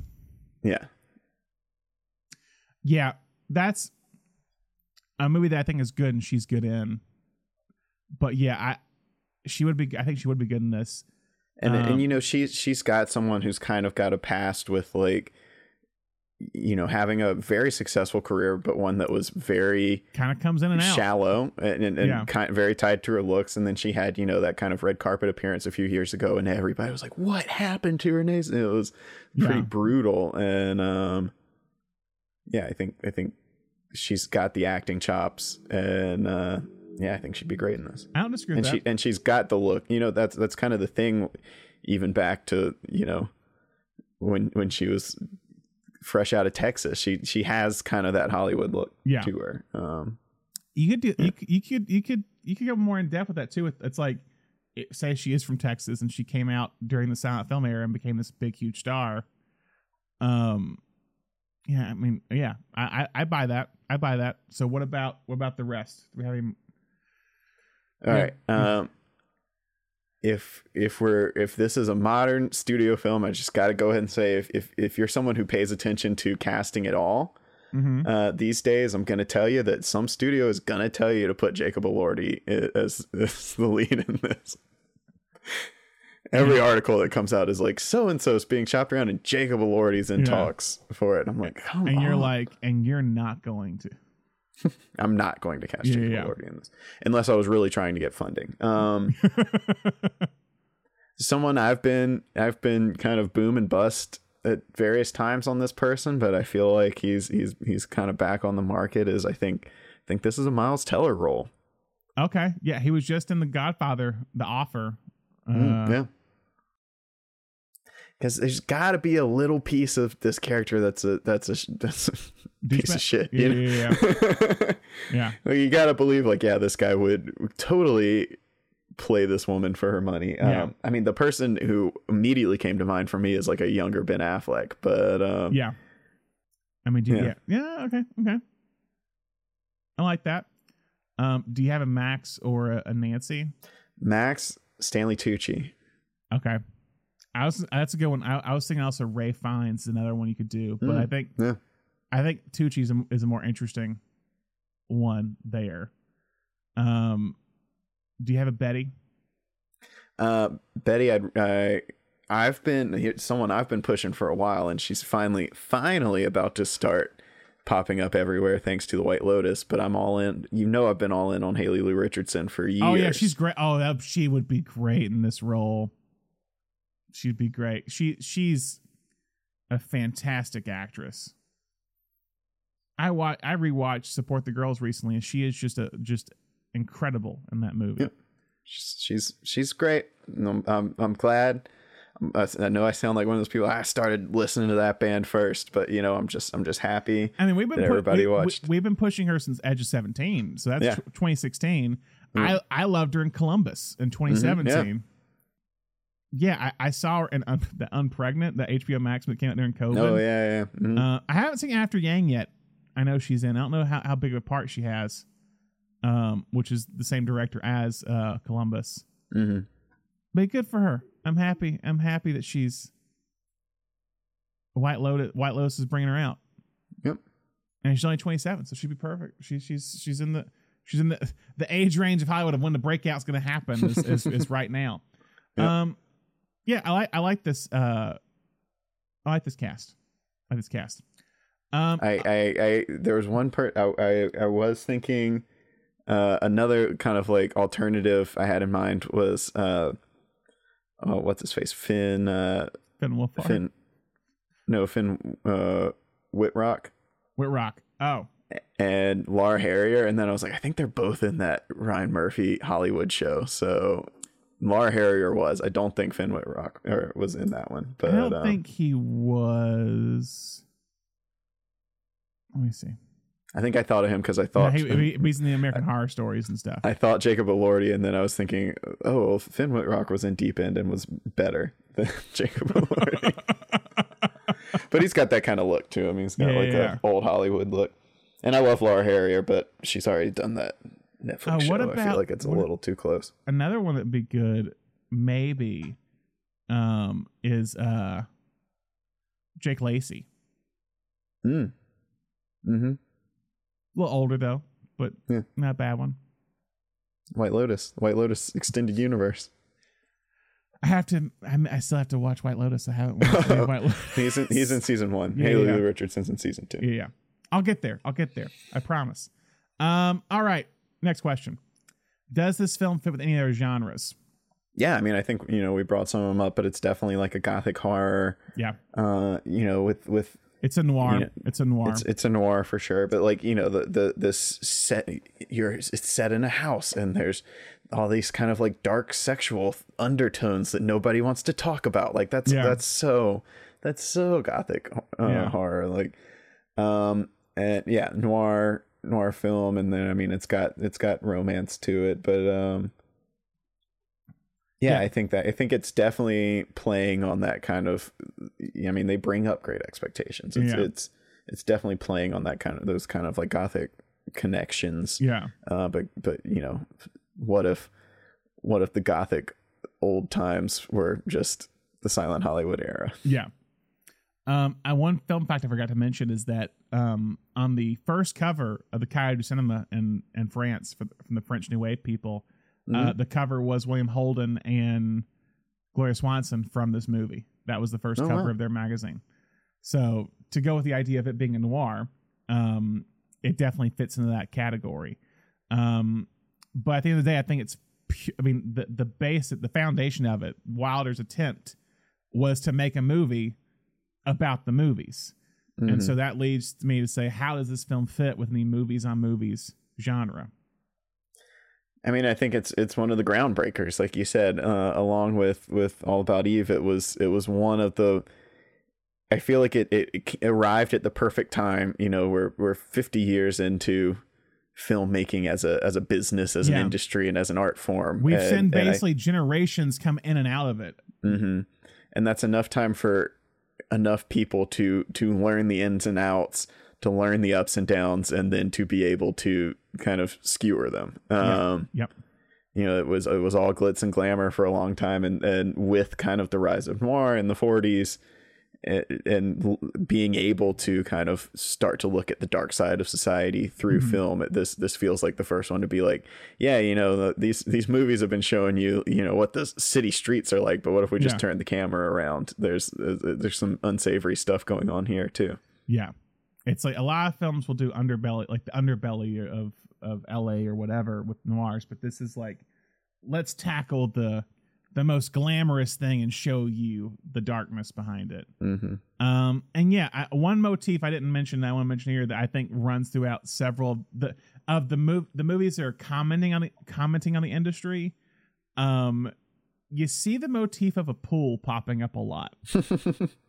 Because it's such a status symbol. Exactly. That's what it is. That a lot, because there's, I think, Gods and Monsters with Ian McKellen and Brendan Fraser.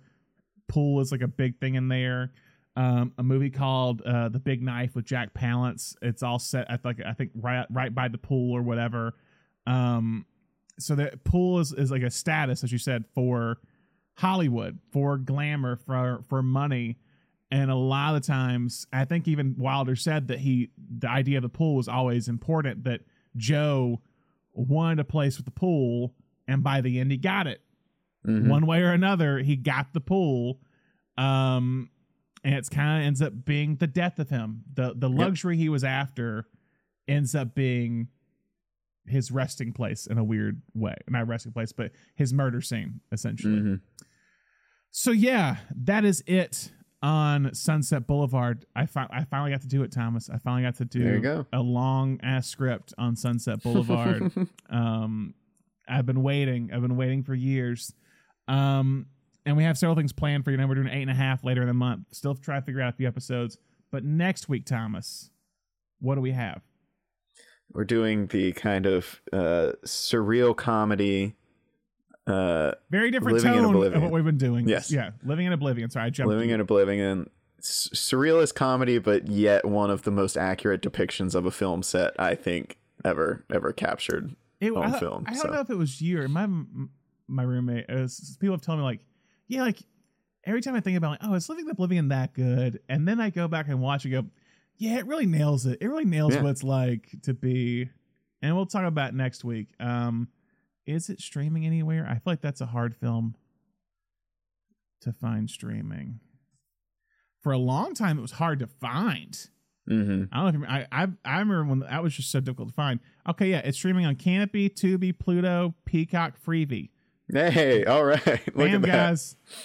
5 years ago, nothing. It was like couldn't even get this on hard copy. It was like an out of print DVD, and now look at it. Steve Buscemi, Catherine Keener, Dermot Mulroney, and Dermot Mulroney's probably best performance he's ever done. We'll talk Peter about Dinklage. Peter Dinklage before he got big. Kevin. We'll talk about it all next week. Also on Patreon coming up at some point. We'll figure it out. We'll be talking about our favorite films from 2022. As Thomas and I and maybe David as catching well. Up. We're catching up still.